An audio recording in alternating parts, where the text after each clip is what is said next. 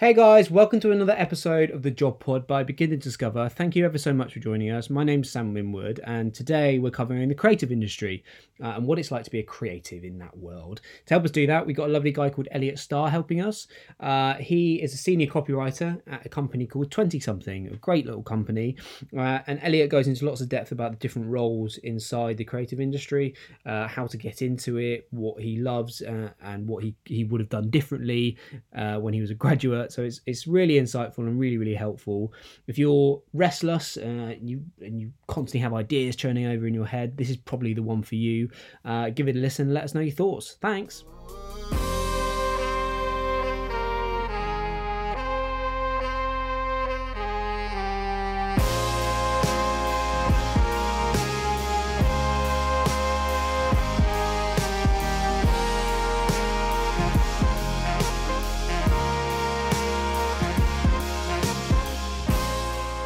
Hello, Elliot. How you doing, mate? Yes, very well. How are you?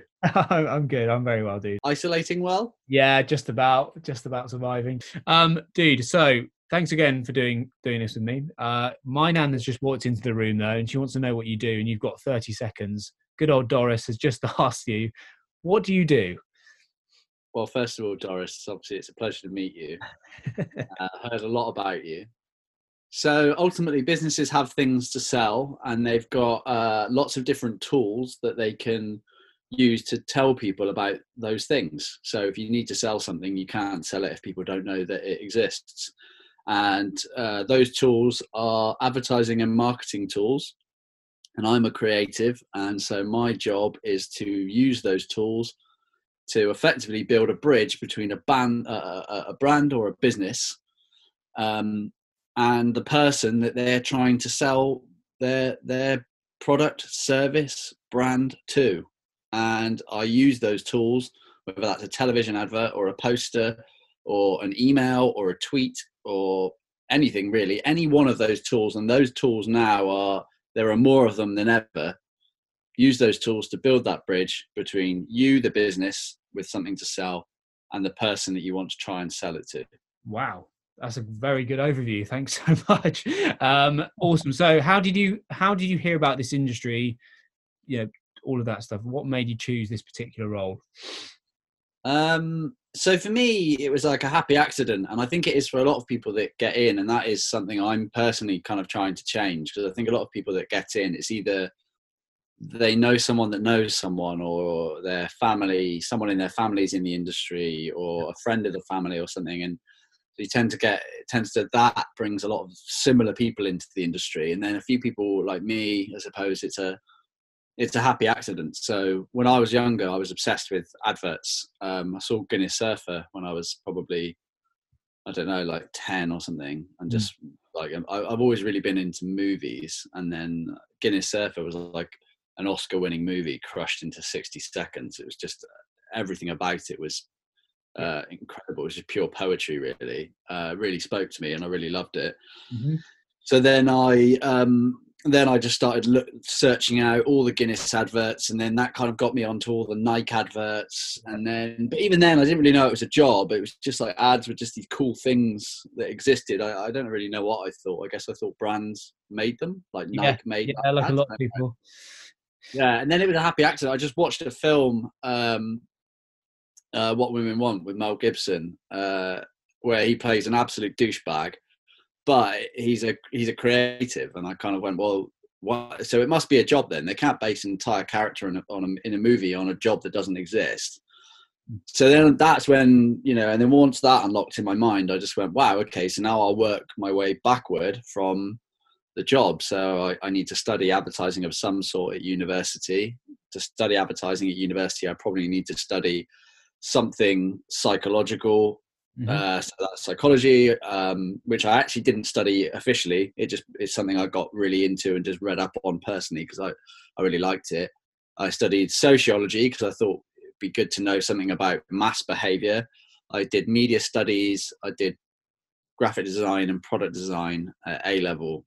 And then did that, and then made similar choices at GCSE. So graphic design.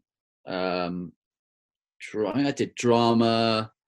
I don't know, but it kind of just, it was like a patchwork quilt of Yeah, whatever my naive, like sort of 14-year-old brain thought I needed to kind of get there. But I was very fortunate. It's like not a lot of people know are yeah. lucky enough and fortunate enough, and it is largely luck to have a happy accident that shows them what they should maybe do with their life. And for me, it was like, I suppose at school, I loved art. I loved English when English is more creative. Yeah, I loved drama. I just loved everything where I got to make things from scratch, yeah, basically. The parts of those subjects that I didn't like was like in art. I really didn't like still life because I didn't like just copying stuff. I was like, I wanted to make things from scratch. yeah. Of course. And it Yeah. all just, I think, sort of led me kind of down that path. But again, that happy accident happened for me. It doesn't happen for a lot of people. And I think So you, that's something I haven't changed. sorry, remind me, what did you study at uni to get you into the creative industry? Was it straight So up? I studied creative advertising Right. at Lincoln. It's a really great course, and it, without being too dramatic, it had quite a profound effect on my life. I think because I think I really threw myself into that course, and it changed me a lot. I was just this idiot from Bristol basically, and then they kind of, I don't know what, they sort of just reprogram you a bit, and they sort of make you realize that who, this sounds pretentious, but who you are is just a sum of like the books you read, what you listen to on the radio, like the stuff you consume and the people you surround yourself with. And so if you increase the quality and the caliber of that stuff, then you as a person improve as well. So if you stop watching, car crash television and you watch really quality TV, Yeah, and you stop listening to like, really trashy music, and you start listening to really great music, and you watch really great documentaries, and you read really great books, and it all combines to create you. And that's whether that's you intellectually, or you understanding the world, or you understanding yourself, or you being creative, or whatever. Like, I don't know if that makes sense, but that's kind of the reprogramming that I felt happened over my 3 years at Lincoln. And I sort of kind of just carried that with me now. So it's like, I'd always try to make sure I've got really high quality inputs in my life from yeah. what I'm reading or what I'm listening to or what I'm watching, with the occasional guilty indulgence, of course. Guilty pleasures. We all have them, mate. Yeah. So okay, so post uni, you've completed your creative advertising course. Where do you go from there? Uh, so it doesn't really happen post university, or at least so what I did, and what I think most people that end up getting into the industry do, is I had a creative partner, Laura. We were partners for a really long time. She was a great partner. And what we did was, in January, we just made a decision. So third year start in September, finish in June. And we said in January, we're going to London. Right. In the first week of January. That's when it begins. And so we went to London, and we had a portfolio, and it was atrocious. And we just took it round agencies, and that was it then. And then we basically were in London, if not every week, every other week, on usually on a Friday where we didn't have lectures, with our portfolio. And you do that throughout third year. And basically the people that tend to get into the industry across the board, not like some colleges are really well weaved into the industry, and so the way that people on those courses get in sometimes is slightly different to this, but across the board, generally what gets people in is momentum. Yeah. So you're in third year in a university town somewhere. I was in Lincoln, so not really anywhere near London. And so you have to use momentum to bridge the gap between where you are geographically and where the job is that you want. So you basically, for us, that was just like down to London all the time to see this like basically ring of mentors at agencies that would feed back on our book. And then we'd go away and change it and then come back. And we sort of, we were mental, like we really went for it. We just did a whole new book every time. And I think we did like 25 trips to London every time we had a whole new book. So 8 new campaigns every time we went. So you were And just that might, approaching creative directors, were you, when you were doing it? well, yeah, I'll come on to a little bit in a second about a strategic way of doing it, which I wish in hindsight I had done. But we were approaching creatives who had made work that we really liked, or you're just scrabbling at that time basically to get contact time, FaceTime with anyone. So that was just creatives, any creative anywhere. Ideally, they'd made good work and work we liked, but that was a bonus. And I think we did a lot. A lot of people get into placements without doing that many. Maybe we just took a longer time to get to grips with the book and what the work should be like and the feel of a book. How most people, I think, get in is kind of how I did it. It's like that you don't go to London for the first time with this like 10 out of 10 portfolio, and then you meet someone you've never met before and they go, "You're great, you've got a great portfolio, you can have a placement, you can start tomorrow." Like, it doesn't, maybe 10% of people are really lucky and that happens, but I think 90% of people, it's like resilience and the fact that you keep coming back and you keep reworking your portfolio and you show that you're really determined and hungry, and the people you go to see, they begin to be emotionally invested in you. Yeah. And you can see how much effort you're putting in. I think that really is how most people get in. So it doesn't necessarily you don't necessarily finish university, then do that. You sort of do that while you're at uni. If you're on a creative course. If you're not on a creative course, you have to artificially recreate that momentum basically to bring you in. Because what you really want to do is just like, slide the grease slick of uni basically and just go like book crits, placements, jobs. And then one of those placements converts into a job. And it's not easy, but it's a really simple formula. It's like you do the book crits till you get the book, until you get the placements, and you do the placements until you get the job. And it is brutally hard. It's really hard. I lost a stone in weight trying to get a job in advertising. Wow. And it's not, I shouldn't have lost it. It wasn't, I did not look good for losing it, but all I was focused on was getting in. Okay. So you're like you're the guy coming up with the ideas for the advert. Let's just put it in layman's terms, right? What other positions are there that fill that department, etc.? If I'm a creative, it's probably an easy way to frame it up is like kind of rippling out from me. The immediate circle, I suppose, of people I work with is planning and strategy. So they are the most succinct way I can put that is they're guardians for the brand. So they're in charge of basically the North Star of the brand, the long-term strategy of the brand, and the mission for the brand. Right. And where the brand's kind of headed. And then they, ideally in a great agency, I think they tend to work quite closely with creative. It's not creative for creative's sake. Anything in advertising, it's like, it's an overlap between strategy and creative. It's a phrase that gets used is like, basically it's a Trojan horse. So it's a present. It's a beautiful present, but with strategy at its core. Yeah. So it's like, we'll work closely with strategy and go, right, so we want to deliver something that's really attention grabbing, memorable, engaging, beautiful, the sort of thing that you would talk about, the sort of thing you would share. Because, if it's beautiful and it's amazing and it's arresting, then you probably will talk about it. And if you talk about it, that gets another set of eyeballs on it. And then if that person talks about it, it should spread. Cool. It's always that, but then it has to be paired with something strategic. So something that's actually going to move the dial and actually have the effect, the business effect that we need to have, given the business problem, whatever the business problem is. So we've got a strategy. So then what are the other roles? So then there's also account handling, who is such a critical role. So that is basically absolutely managing the relationship between the client and the agency and all the disciplines in the agency. So that's managing client and strategy, client and creative, client and design. And it's just making sure that is a healthy working relationship. And I think some of the smartest people in advertising basically work in account handling, because it's like, there's a phrase in basketball, which is if you don't have the ball, you can't shoot the ball. And it's so tempting as a creative, like you get feedback sometimes and it really, really annoys you. It's really tempting to get really shitty. But if that costs you the job or that costs you the account, you haven't got the account anymore. And if you haven't got the account, you can't make the work.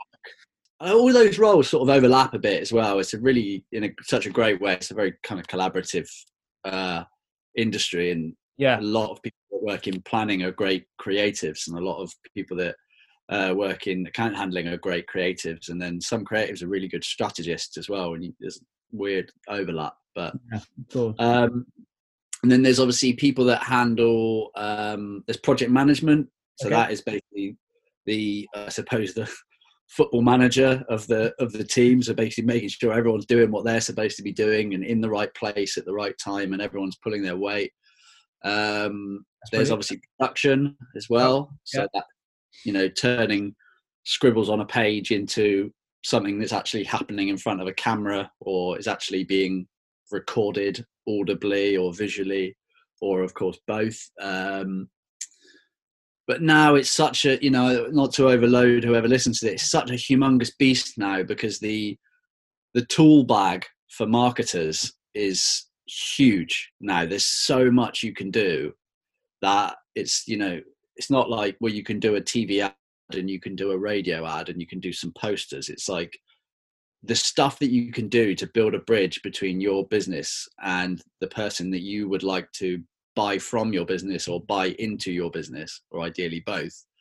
The tool bag is humongous. And so to say that an agency now is like creative planning, account handling, production and project management is a massive understatement, because it's like you've got UX, you've got, I was going to say, you've got customer relationship management. There's so much. I've met some people that do such weird niche jobs in the industry. And so I've met a guy on a shoot, and his thing is wooden puppets, specifically wooden puppets with more than 4 limbs. And he's one of like a handful of people in the world that are like the people that do this. And he gets flown in to shoots all over the world that require puppetry. And he's the guy that does that. And he makes a fairly decent living doing it. And I guess he got there by just becoming fantastic at bringing wooden puppets to life. Wow.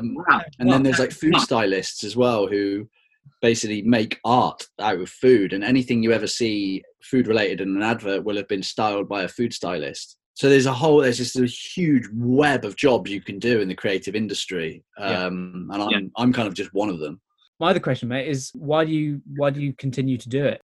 I think I continue to do it because you just learn. I sort of feel like I just learn every day. You know, it's very possible to have a career in advertising where you just get to a point where you just stop learning. But I guess I like learning. So with my career, I choose to move around and go places where I feel I'm really going to learn, and put myself in a position that's a bit out of my comfort zone.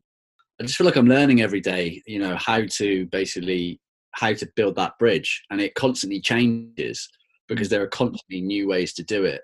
And I just think it's a challenge. Like, I love the fight of, you know, I'm not an artist. If someone just said, well, don't worry about clients and don't worry about compromise. You don't have to compromise at all. You could be an artist and you can just make whatever you want. You can make anything. I'm sort of like, well, yeah, you know, it's nice to have a salary. That's one thing. But also I like the fight. I like the challenge of overlap between business and creativity. And I like that they can be beneficial for each other. I like that, you know, the creativity that the ad industry puts into the world has to do something measurable. Like, it has to sell a certain amount of something, or it has to increase consideration a certain amount. It has to get people into showrooms, or it has to get people to a website, or it has to get people to donate. Like, that's the other side that I love, is you can do so much good with it as well. Like, right, I think that was when I was younger, I was sort of like, do I go into advertising? I love it. I really, really love it. But I could go and work for like a charity, or I could go and, like, you know, like go join the Marines and do something that really matters. And I think that was just a stupid, like, 15-year-old boy thing. But I like with advertising, it's like you can, you know, just by scribbling something on a paper, you can just put this massive positive dent in the world. My other question is, who would this be right for? So I think the people, it's hard to say like what makes a great creative, because I suppose every creative is different, and the creativity that they produce is different because it's them putting a piece of themselves out into the world. But I think at their core, what they've all got in common is they're just problem solvers. They love solving problems and they almost can't help themselves. So, like, I suppose contextual examples are always useful, right? So, at the moment, we're all on lockdown because of COVID-19, and now I'm at home. I'm going mad because I don't have enough problems to solve because my day is really predictable. So I just get up, obviously do a bit of exercise, shower, eat, work, and then that's it. And so I'm going mad. So I'm like looking at my garden, thinking about all the things I want to do in my garden and all the ideas I've got for my garden. And then I'm looking at like my exercise program and being like, oh, here's all the stuff I need to change in my exercise program. Yeah. And it's the same like when I go on holiday, like it drives my wife mad is I can't like just sit on the beach and do nothing. Like I'll always have something I obsess over when I'm on holiday, and it will be my new workout program when I get back from my holiday, or the way I'm going to redecorate our bedroom or something. But I do think what they've all got in common is they're just chronic problem solvers. They Yeah. just love solving problems, and they get really itchy about making things better. Like, so it's like if they're organizing a party, they will just like spend hours putting the playlist together or something, because you know what I mean. It's a problem to be solved, and they love Yeah. solving problems. And I think if anyone listening to this, if you sort of this feels even remotely like you, it's probably a job worth investigating. I think for yourself. So the what would be your best advice for someone, well, for anyone thinking about considering this industry? What I would say is you don't have to do an advertising course. No one's ever asked to see my qualification for my advertising course. Right. But what gets you into the industry is like a base knowledge, momentum, and contacts. And unless you live in London and you can afford to just not work for like a year to 2 years Jesus. and just figure it out for yourself, a course absolutely shortcuts all that stuff, because you get the base knowledge. You kind of get taught the way the game works, which is you need to put a folio together, then you need to take that folio to see creatives. You just shortcut all that stuff, and you get exceptionally well prepared for the industry in a very short space of time, and to be honest, for quite a small cost. Like if you compared what it would cost you to pay rent in London and pay all your bills and feed yourself and stuff for like 2 years while you figured this all out, it would probably cost more than a course would cost. Mm. Maybe not, I don't know, maybe not, I could be wrong. But so I'd recommend a course. There are lots of them, lots of different courses. You don't have to do like a 3-year degree. There are some great courses that only last a year. Oh, really? Like SCA is an incredible course. Watford's really great. And then while you're on that course, I think, and I say this to more and more teams now, I think, is figure out why you want to get into the industry. Because if you are going to get in, you could get in and be in for like 40 years. That's a really long time to be working with big brands that have big budgets, big voices, and can have big impact in the world.